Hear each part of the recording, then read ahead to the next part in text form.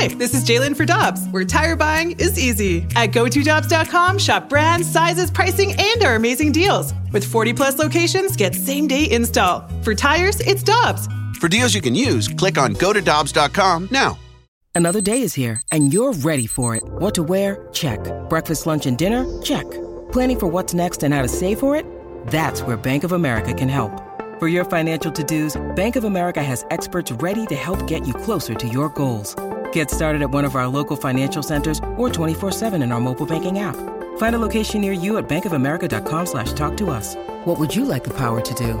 Mobile banking requires downloading the app and is only available for select devices. Message and data rates may apply. Bank of America N.A., member FDIC. Carricker and Smallman on 101 ESPN. A heartbreaker for the Blues last night in Edmonton, 2-1, as the final goal, the winning goal, was scored with literally a tenth of a second left in the game. Colorado wins it by a score of 2-1. The voice of the Blues, Chris Kerber, joins us now, as he does every Monday morning in the Blues booth on 101 ESPN. Kerbs, good morning. How you doing?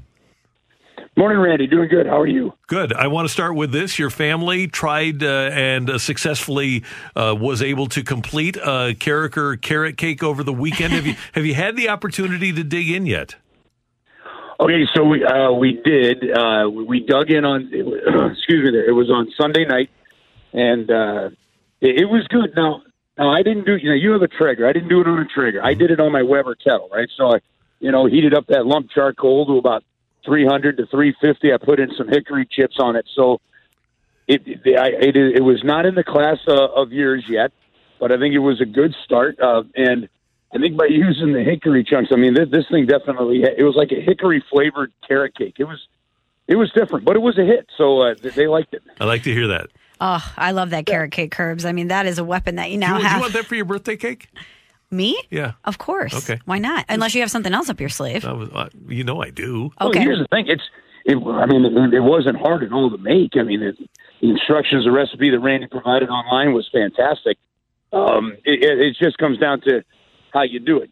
Like for me, putting in, you've got to, when you cook and try to slow cook stuff and smoke things in your Weber kettle, you've got to get it right.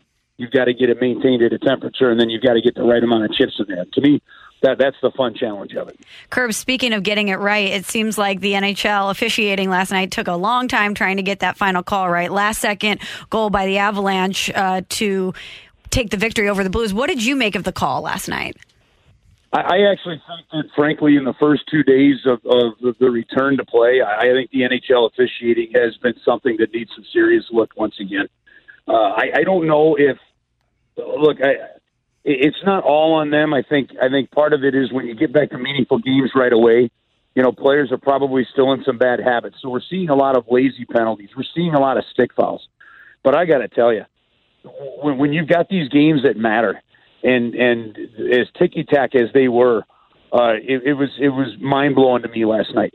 The tripping call on Belmar, for example, two players just ran into each other and got their feet tangled up. That wasn't a trip.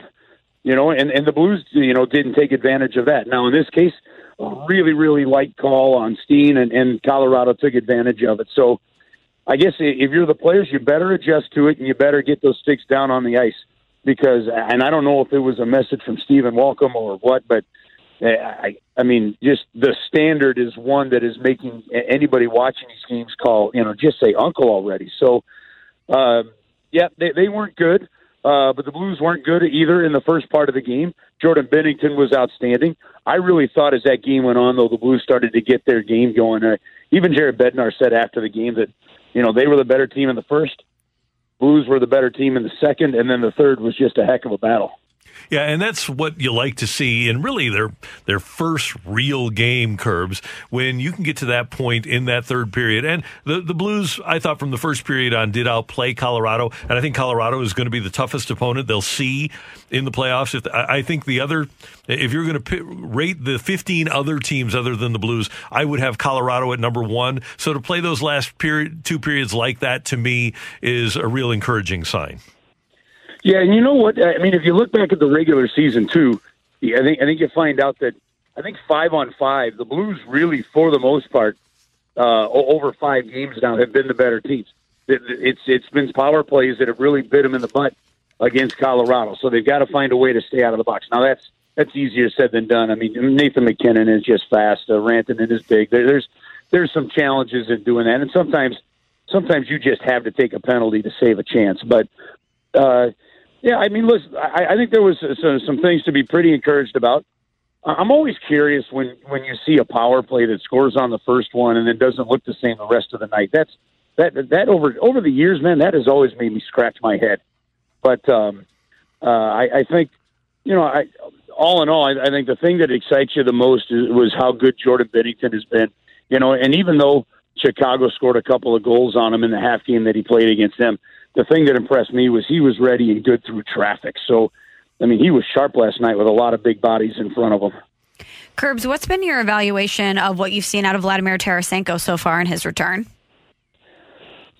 I think he looks like a player that has not played games against opponents since October 24th.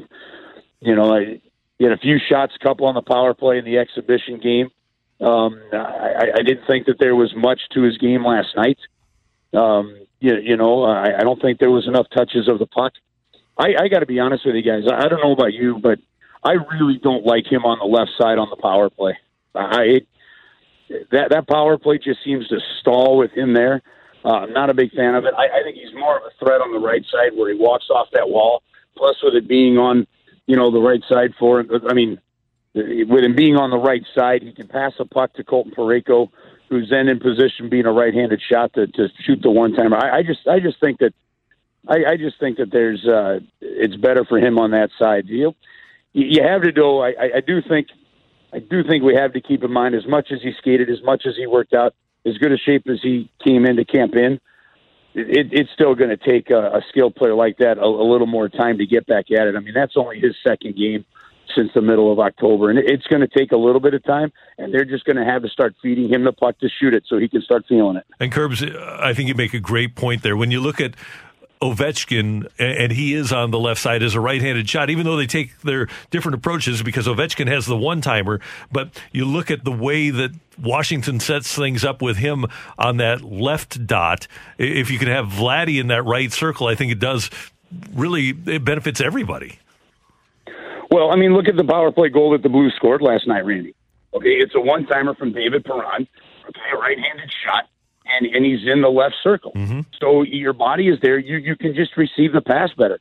That extra, you just don't see. You need to shoot the puck so much faster. Goalies are so quick. Defensemen are so good getting their sticks in the lane. That I think that extra time to be able to catch it and then have to fire it. I mean, yeah, look, he's got a shot that's going to beat some guys more times than not. But I just don't think it's as successful as when he can shoot it quicker or when somebody's on the other side. So I think they've got to figure out that unit. There was one time last night where they started that unit. And I think Craig Berube wanted to give him a little, candy there and say, all right, get out there. They lasted 45 seconds. They didn't create much of a chance. And then the top unit came in. And I think one thing you're definitely going to see, if Craig Berube does not change up power play units, is there going to be some competition for some ice time? Yeah. Like if you're that top unit and you're going, okay, our best goal scorer is on the second unit. Okay, guys, we're going to fire it and shoot it, because if we fire it and shoot it and we score more goals, they're going to keep putting us out here. If not, they're going to put them out there, and then we're on the bench. And I think that could actually be a healthy thing. Hey, Curbs, one more thing from me. I could kind of feel that penalty coming, that when Steen went into the box, the Blues just couldn't get the puck and get the puck out of the zone.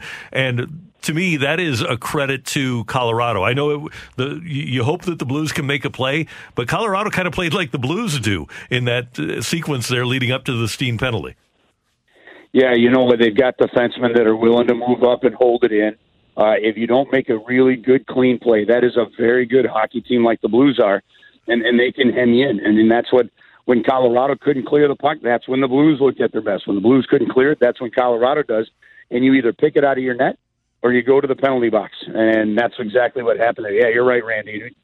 Sometimes we got to make sure to give credit to the other team who's got NHL players trying to win on the other side. And it was a fun game to watch. And you know what?